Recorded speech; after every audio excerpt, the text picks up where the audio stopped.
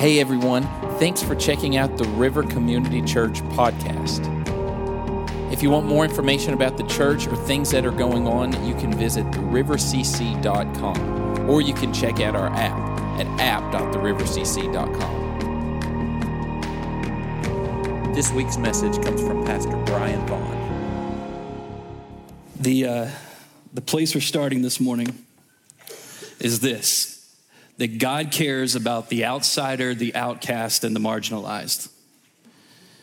God cares about the outsider, the outcast, and the marginalized. And if you're here with us, you have the opportunity to grab one of those, we call them listening guides. There's some announcements on one side, and on one side there's an opportunity to kind of track with what we're talking about. Or if you're watching online, thanks for joining us. You can use the app, or if you're here, you can use the app to track along with us. But this is the truth we're starting with: that God cares about the outsider, the outcast, and the marginalized. And I would venture to say that probably most of us in this room or listening online right now have at one time in our lives felt like an outsider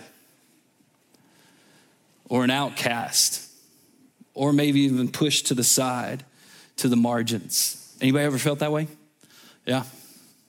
And it may have been because of the family we grew up in, or where we found ourselves from.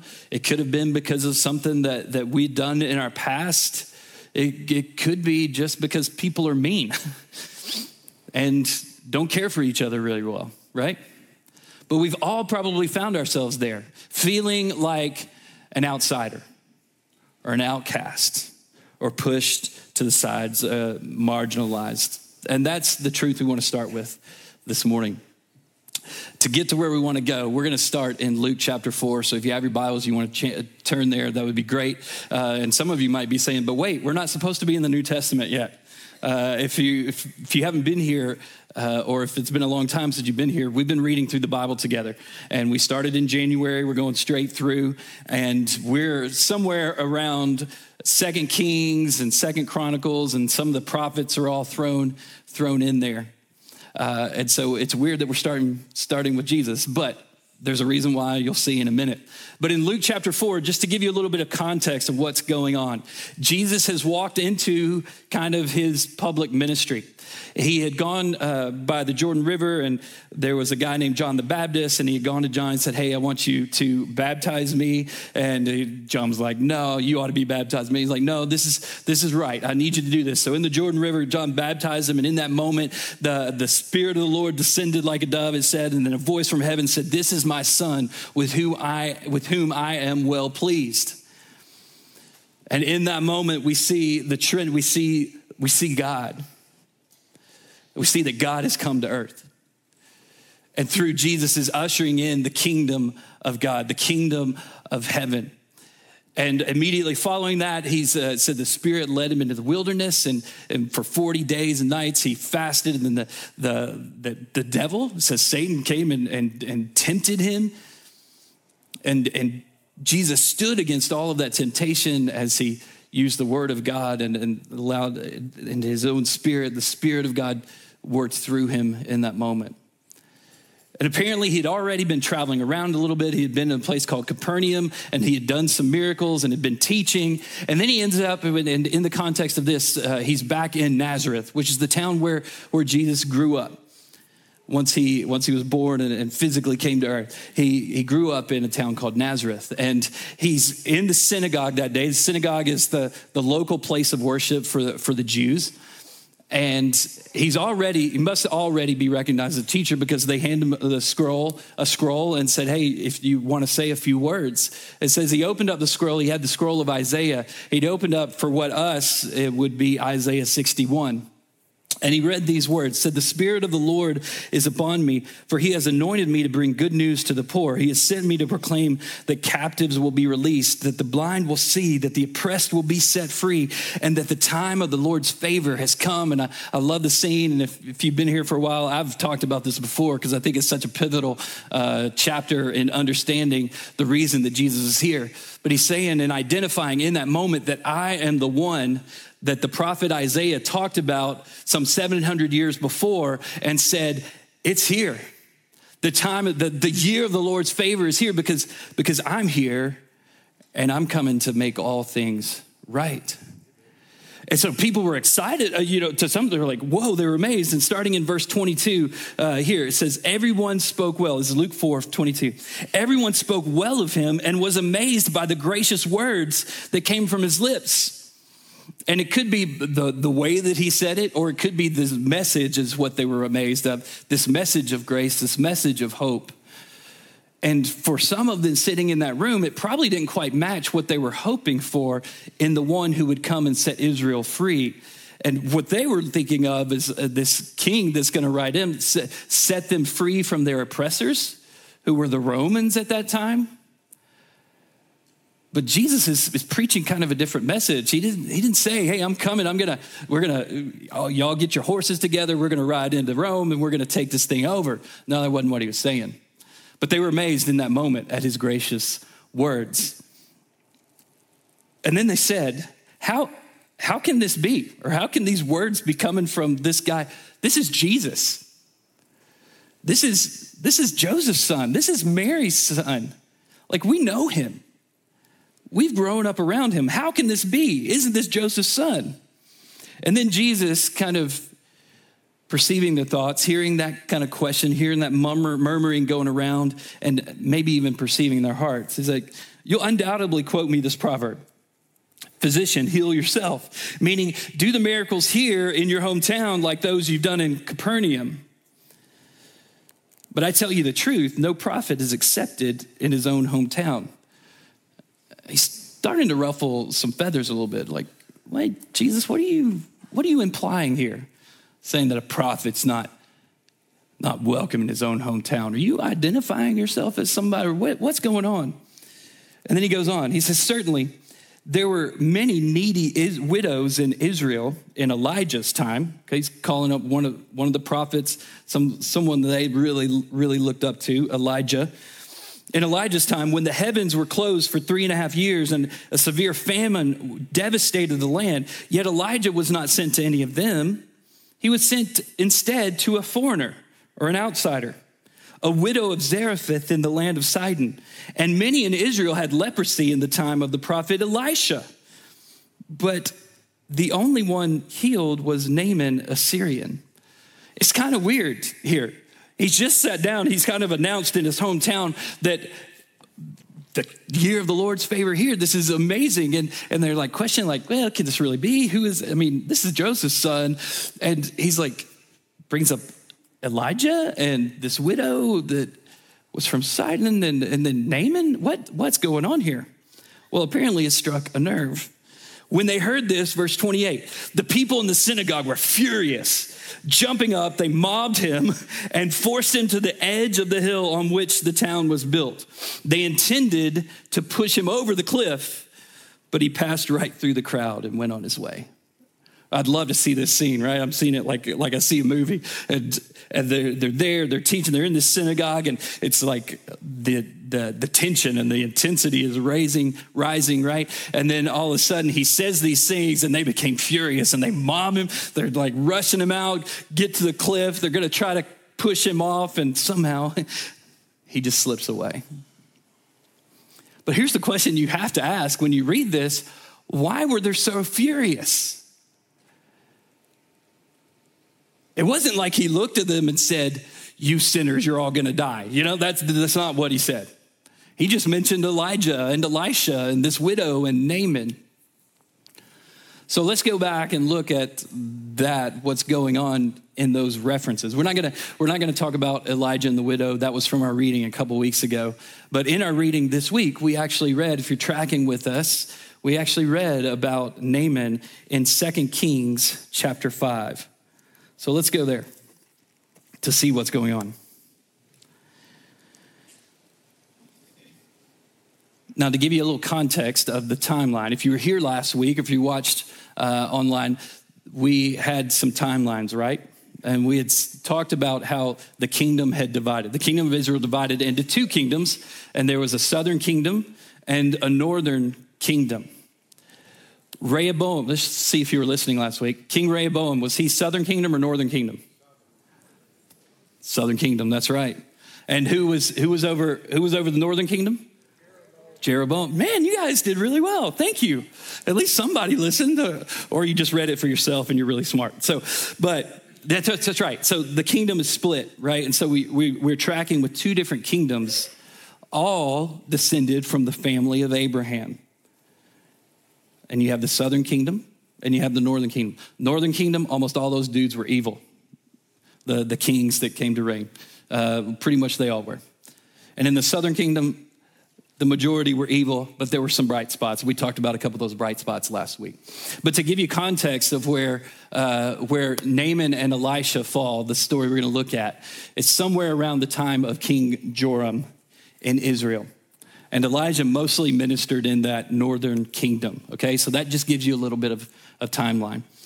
So jumping into 2 Kings chapter 5. The king of Aram had great admiration for Naaman, the commander of his army, because through him the Lord had given Aram great victories. But though Naaman was a mighty warrior, he suffered from leprosy. Okay, it starts off, the king of Aram. Is that Israel? It's not. Okay, so that's what we're dealing with non-Israelites. And he had a commander of his army whom he really cared about. His name was Naaman. And it tells us that he was a mighty warrior, but he had leprosy. Now, for them in that day, leprosy, and this could be any kind of contagious skin disease, but if we're talking about leprosy, then we're talking about something that the doctors weren't gonna help him get better. They just didn't know how to treat it. They didn't know what to do with it. It typically was, and it's something that they lived with until finally they died. And so it was a big deal. Big deal that he had leprosy, but the king really valued Naaman as the commander of his army. Now, for Israel, they would have considered, especially during this time, we'll see it in a minute, that Aram, the nation of Aram, they were enemies. At times they were allies, but most of the time they were enemies. So at the time, going on, verse 2, at this time, Aramean raiders had invaded the land of Israel. So, yep. Enemies right there. And among their captives was a young girl who had been given to Naaman's wife as a maid. And one day the girl said to her mistress, I wish that my master would go to see the prophet in Samaria. Samaria at this time has become the capital of Israel. Okay, so that's Israel. I wish that my master would go to see the prophet in Samaria or in Israel, that he would heal him of his leprosy. Couple things going on there. One, this is an Israelite young lady. And she says, hey, I know that there's this man of God. There's a prophet in Samaria. That if my master, if Naaman would just go to him, perhaps he might find healing. So she had hope kind of in who Elisha was and in who the nation of Israel was supposed to be. And Naaman and his wife must have treated her fairly well because she's caring for his well-being, which is really interesting. Or maybe she's just really walking with God and realizes that whether she's treated poorly and mistreated, or if she's treated kindly, she's still to be the people of God. She's still to be someone who is loving and is kind and filled with grace. But regardless of whatever the reason, she says, hey, he should go check out Elisha. So Naaman told the king what the young girl from Israel had said. Go and visit the prophet. The king of Aram told him, I will send a letter of introduction for you to take to the king of Israel. So Naaman started out carrying as gifts 750 pounds of silver, 150 pounds of gold, and 10 sets of clothing. The letter to the king of Israel said, with this letter, I present my servant Naaman. I want you to heal him of his leprosy. So this king says, great idea, go, I'll send a letter with you. Present yourself to the king of Israel, and apparently King Joram, and see if they can help you. And so he does. Now, when he's there before the king, when the king of Israel read the letter, he tore his clothes in dismay and said, am I a God that I can give life and take it away? Why is this man asking me to heal someone with leprosy? I can see that he's just trying to pick a fight with me. I don't know that that's the reaction that I would have had if I had received that letter, but that was his. Apparently he's paranoid, which, the dude had just invaded him early before. But I think it's interesting that his first thought wasn't, hey, this guy is coming to Israel, the land and the people who follow the Lord God, the creator of the heavens and earth, and he thinks that maybe he can find healing here. That was not his reaction. His reaction was, they're trying to set me up here. I don't know what's going on. This is ridiculous. He's a king who's not walking in the ways of the Lord, but walking and doing what's right in his own eyes. But Elisha hears about what happened. When Elijah, the man of God, which that's a title, we don't have time to chase that down, but that's how Elisha's identified there. But when Elisha, the man of God, heard that the king of Israel had torn his clothes in dismay, he sent this message to him. Why are you so upset? This is ridiculous. Why are you so upset? Send Naaman to me, and he will learn that there is a true prophet here in Israel. So Naaman went with his horses and his chariots and waited at the door of Elijah's house. So he brought his entourage. They show up at Elisha's house, expecting that Elisha was like, oh, Naaman's here. Let's go out. Let's talk to him.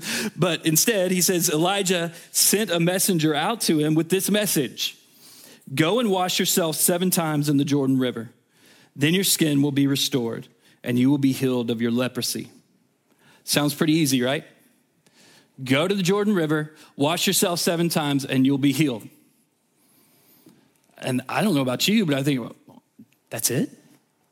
That's all you want me to do? I mean, I guess I could do that, right? That's not how Naaman took it. But Naaman became, verse 11, became angry and stalked away.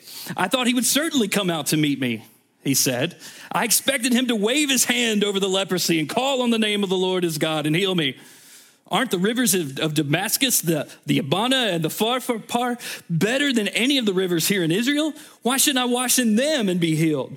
So Naaman turned away and went away in a rage.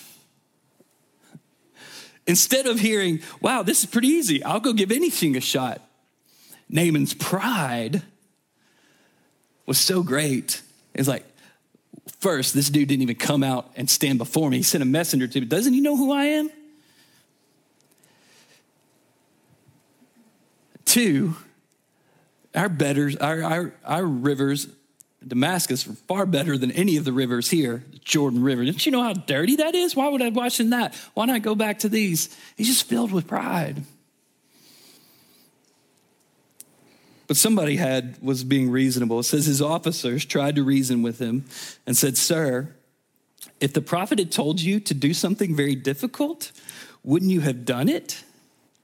So you should certainly obey when he simply says, go and wash and be cured. Like if Elijah had told you, okay, I want you to go find this highest mountain and you've got to climb up to the top and use everything that you've got to get up there. And then there's this flower growing there, right? And you got to pick it. And there's probably only going to be one because it's very rare. And once you pick it, you got to grind it up and then you spread it out, right? I think Naaman would have been like, yeah, I can do that. Come on, let's go. That's something I can do.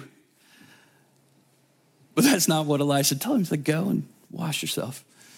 And his officers are like, dude, just try this. They probably didn't say dude, but just try this. And so Naaman listens to reason. It says he went down to the Jordan River and he dipped himself 7 times as the man of God had instructed him. And his skin became as healthy as the skin of a young child, and he was healed. And I love that. It wasn't just that he was healed. The wounds, they closed up and you didn't see any evidence of it anymore. It's like it's so much that he had the skin as a young child. Any of you wish you now had skin as a young child? Anyway, God healed him. Then Naaman and his entire party went back to find the man of God. And they stood before him, and Naaman said, "Now I know that there is no God in all the world except in Israel. So please accept a gift from your servant." Man, what a declaration. Now I know that there is no God in all the world except in Israel. Saying your God, Yahweh, is the only God there is.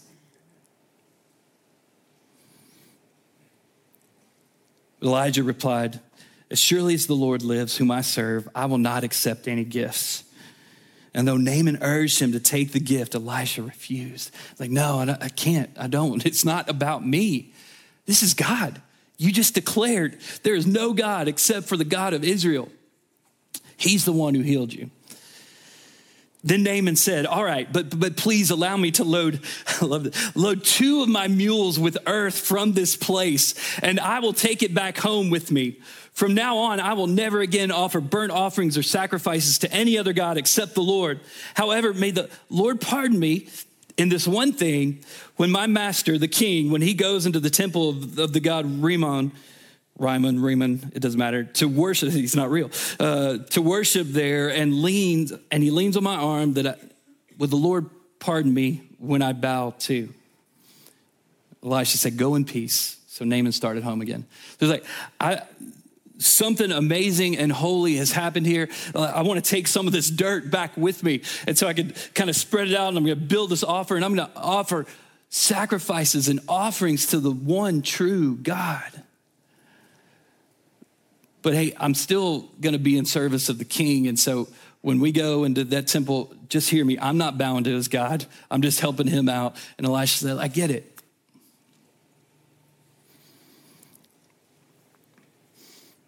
Naaman was an Arab man. He wasn't an Israelite. And as a non-Israelite or an outsider, he proclaimed and believed what Israel had not and was not at this time. He believed there's no God in all the world except Israel. But the kings of Israel, they were worshiping and running after other gods. The people of Israel were doing the same thing. But this non-Israelite, in making this proclamation, was saying, there is no God but the Lord.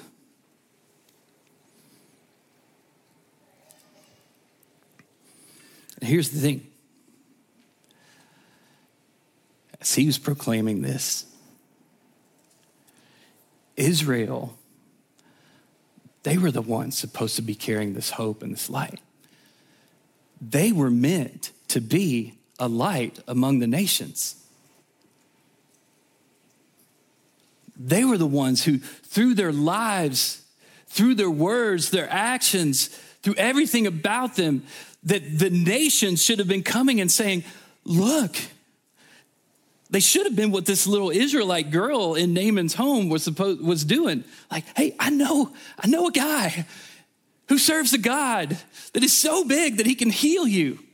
That's who Israel was supposed to be. They were meant to be a light among the nations. In fact, Isaiah later, in kind of a few years past this, would say something similar in Isaiah 60:1-3. And it's actually the same context of the words that Jesus read in the synagogue back in Nazareth. Isaiah says this about Israel. It says, "Arise, Jerusalem, let your light shine for all to see, for the glory of the Lord rises to shine on you. Darkness as black as night covers all the nations of the earth. But the glory of the Lord rises and appears over you. All nations will come to your light. Mighty kings will come to see your radiance." Israel was supposed to be a picture of God's kingdom come. They were supposed to be proof by their lives that God's love and his grace extends beyond Abraham's family. That's who they were, Israelites. They were supposed to be proof by the way that they lived their lives that God cares about the outsider and the outcast and the marginalized. They were supposed to be the light of the world, the family and the people through whom the kingdom of God, the kingdom of heaven was coming into the world.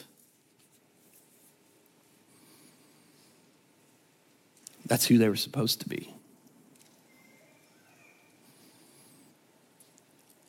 And when Jesus brings all this up back in Luke 4, in the synagogue, his words to them were an indictment. They were furious because he was challenging their norms. He was furious because he was saying, these outsiders, they understand the kingdom of God better than you do. They were furious because Israel's God, their God, was rescuing the wrong people.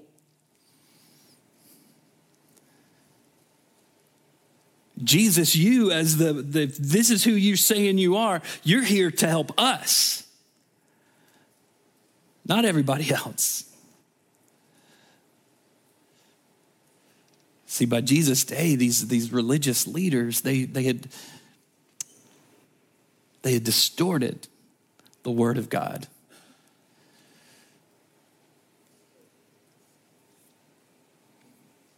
This promise and the kingdom is not just for Abraham's family. It's not just for Israel. God's heart is for all people. Even though Jesus' words that day in Nazareth in the synagogue was an indictment on those religious leaders, his words for us was good news. Because we are the outsider, the outcast, and the marginalized. That's who we are. Because I would venture to say that most of us listening and most of us sitting in this room are not of Israelite or Jewish descent, right?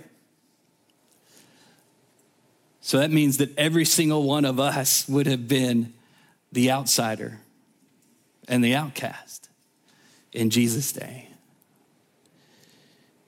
But through Jesus, we are adopted into the family of God. The Apostle Paul talks about this in Ephesians chapter 1. And here's a guy that he was a Jew, and later he would write and talk about how he was a Jew of Jew, like he even persecuted followers of Jesus. And he took the law very seriously, and he had distorted it just like these religious leaders in Nazareth had. But then he had a miraculous and amazing confrontation with Jesus, and Jesus transformed his heart and transformed his life. And so he writes in Ephesians chapter 1, verse 12 and on, he says, God's purpose was that we Jews, so talking about himself and others, we Jews who were the first to trust in Christ would bring praise and glory to God. And now you Gentiles, and Gentiles was the word that they used to explain anybody that wasn't an Israelite. So that's probably most of us. And now you Gentiles have also heard the truth, the good news that God saves you. And when you believed in Christ, he identified you as his own by giving you the Holy Spirit, whom he promised long ago. The Spirit is God's guarantee that he will give us the inheritance he promised and that he purchased us to be his own people. He did this so we would praise and glorify him. He said, now you are adopted into this family. You're a part of this promise. And as a part of that promise, then, like Israel, then we are supposed to be, or meant to be, a light among the nations. Just as Israel was meant to be that. We are meant to be light among the nations. And this is how Jesus says it. This is who he says we're supposed to be in Matthew chapter 5. He says, you are the salt of the earth. But what good is salt if it's lost its flavor? Can you make it salty again? It will be thrown out and trampled underfoot as worthless. He says, you are the light of the world, like a city on a hilltop that cannot be hidden. No one lights a lamp and then puts it under a basket. Instead, a lamp is placed on a stand where it gives light to everyone in the house. In the same way, let your good deeds shine out for all to see so that everyone will praise your heavenly Father. See, that was God's hope for Israel, that they would be like that light, like a city on a hill that brings light, and that the world would be amazed by their good deeds. And Jesus says, as we've been adopted into this family, then you and I, we are meant to be light among the nations. We're meant to be the light of the world. And the more I think about this passage, especially recently as I've thought about it, there's something about light. It's not what light does. It's not that there's, these lights, these lamps, they don't go out and they're not following you around and illuminating things for you, right? They're just there. They're being what they are.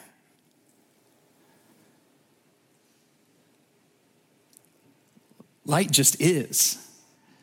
And it can't help but shine.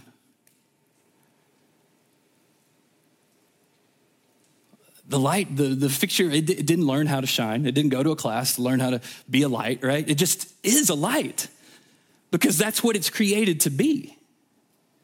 I think the same's for us.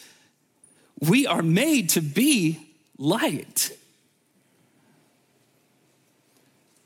And we either are or we aren't. So what does it look like to be light? Being light finds its source and its power from a transformed heart. Do you get that? Our light finds its source from a transformed heart. A transformed heart is one that's being broken and reshaped by the Spirit of Christ in our lives. A transformed heart comes from sitting with Jesus and surrendering to him and surrender to his work and his work of informing our identity and our words and our thoughts and our feelings and, yes, our actions.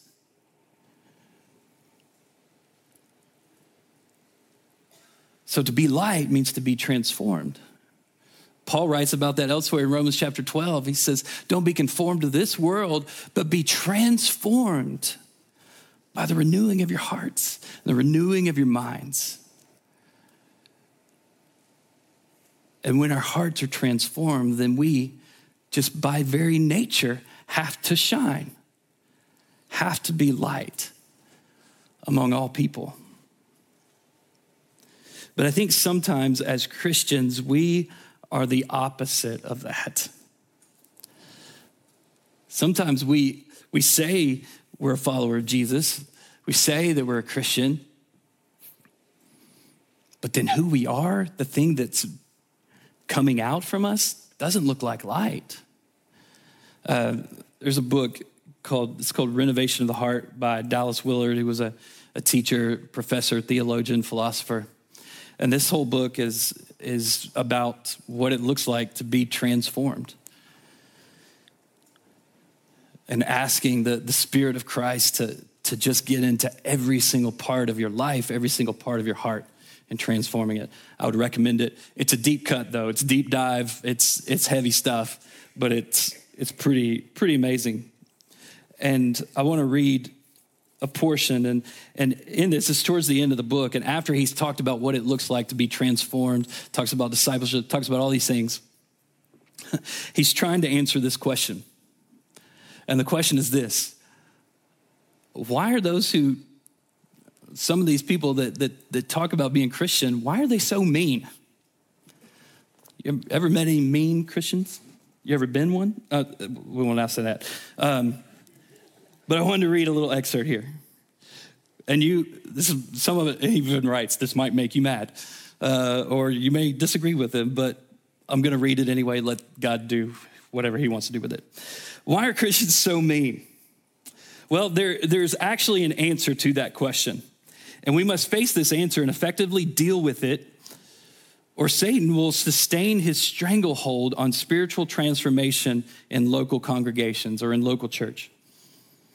So Christians are routinely taught by example and word that it is more important to be right, always in terms of their beloved vessel or tradition, or like maybe what you grew up in. So he says it's more important, they're taught that it's more important to be right than to be Christ-like. In fact, being right licenses you to be mean, and indeed requires you to be mean. Righteously mean, of course, because he's being a little sarcastic, okay? So I'm going to read that again. In fact, being right licenses you to be mean, and indeed requires you to be mean. Righteously mean, of course. You must be hard on people who are wrong, and especially if they are in positions of Christian leadership. He's saying even if you're throwing darts at other believers, right? He said they deserve nothing better. This is part of what I have elsewhere called the practice of condemnation engineering. Again, he's being sarcastic. Now, I must say something you can be mad at me about. A fundamental mistake of the conservative side of the American church today, and much of the Western church, is that it takes as its basic goal to get as many people as possible ready to die and go to heaven. It aims to get people into heaven rather than get heaven into people. This, of course, requires that these people who are going to be in must be right on what is basic. You can't really quarrel with that, but it turns out that to be right on whatever is basic is to be right in terms of the particular church or tradition in question, not in terms of Christ's likeness. Now, the project thus understood and practiced is self-defeating. It implodes upon itself because it creates groups of people who may be ready to die, but clearly are not ready to live. They rarely can get along with one another, much less those outside. Often their most intimate relations are tangles of reciprocal harm, coldness, and resentment. They have found ways of being Christian without being Christ-like. Ouch. As a result, they actually fall short of getting as many people as possible ready to die because the lives of the converted testify against the reality of the life that is life indeed, or the life in Christ. The way to get as many people into heaven as you can is to get heaven into as many people as you can. That is to follow the path of genuine spiritual transformation or full throttle discipleship to Jesus. When we are counting up results, we also need to keep in mind the multitudes of people, often surrounded by churches, who will not be in heaven because they have never, to their knowledge, seen the reality of Christ in a living human being. So you want to see people step into eternity, step into heaven, then show them what heaven looks like right now. And his indictment on us, I think, similar to Jesus' indictment on those people in Nazareth. Well, you're not being the light of the world. Because you like to argue with each other. You like to post things that are really ugly. Or who you follow politically is more important than the God that you follow.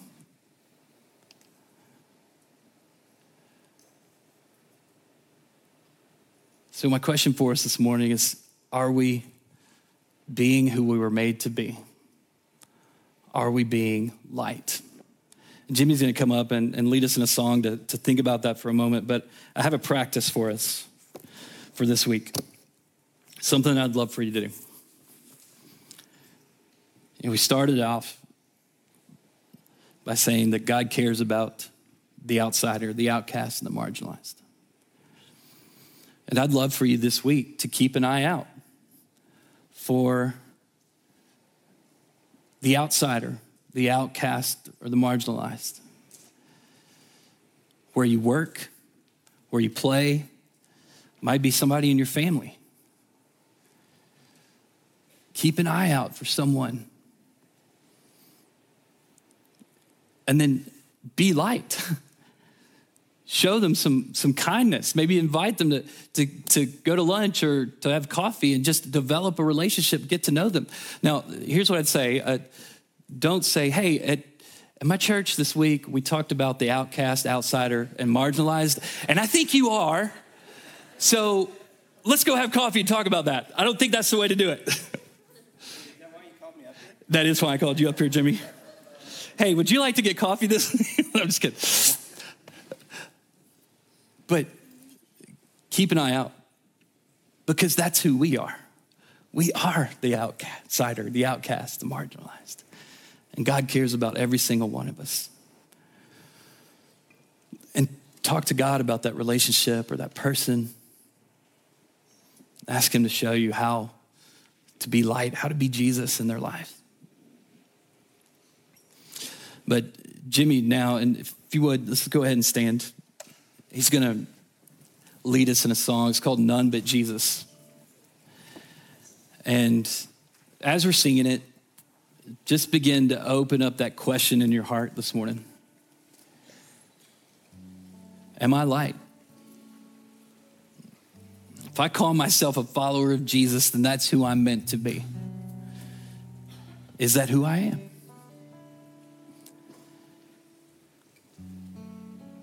And also, I want you to consider whether or not really you are following Jesus. You've said yes to that. So he's going to lead us in a couple verses of that song.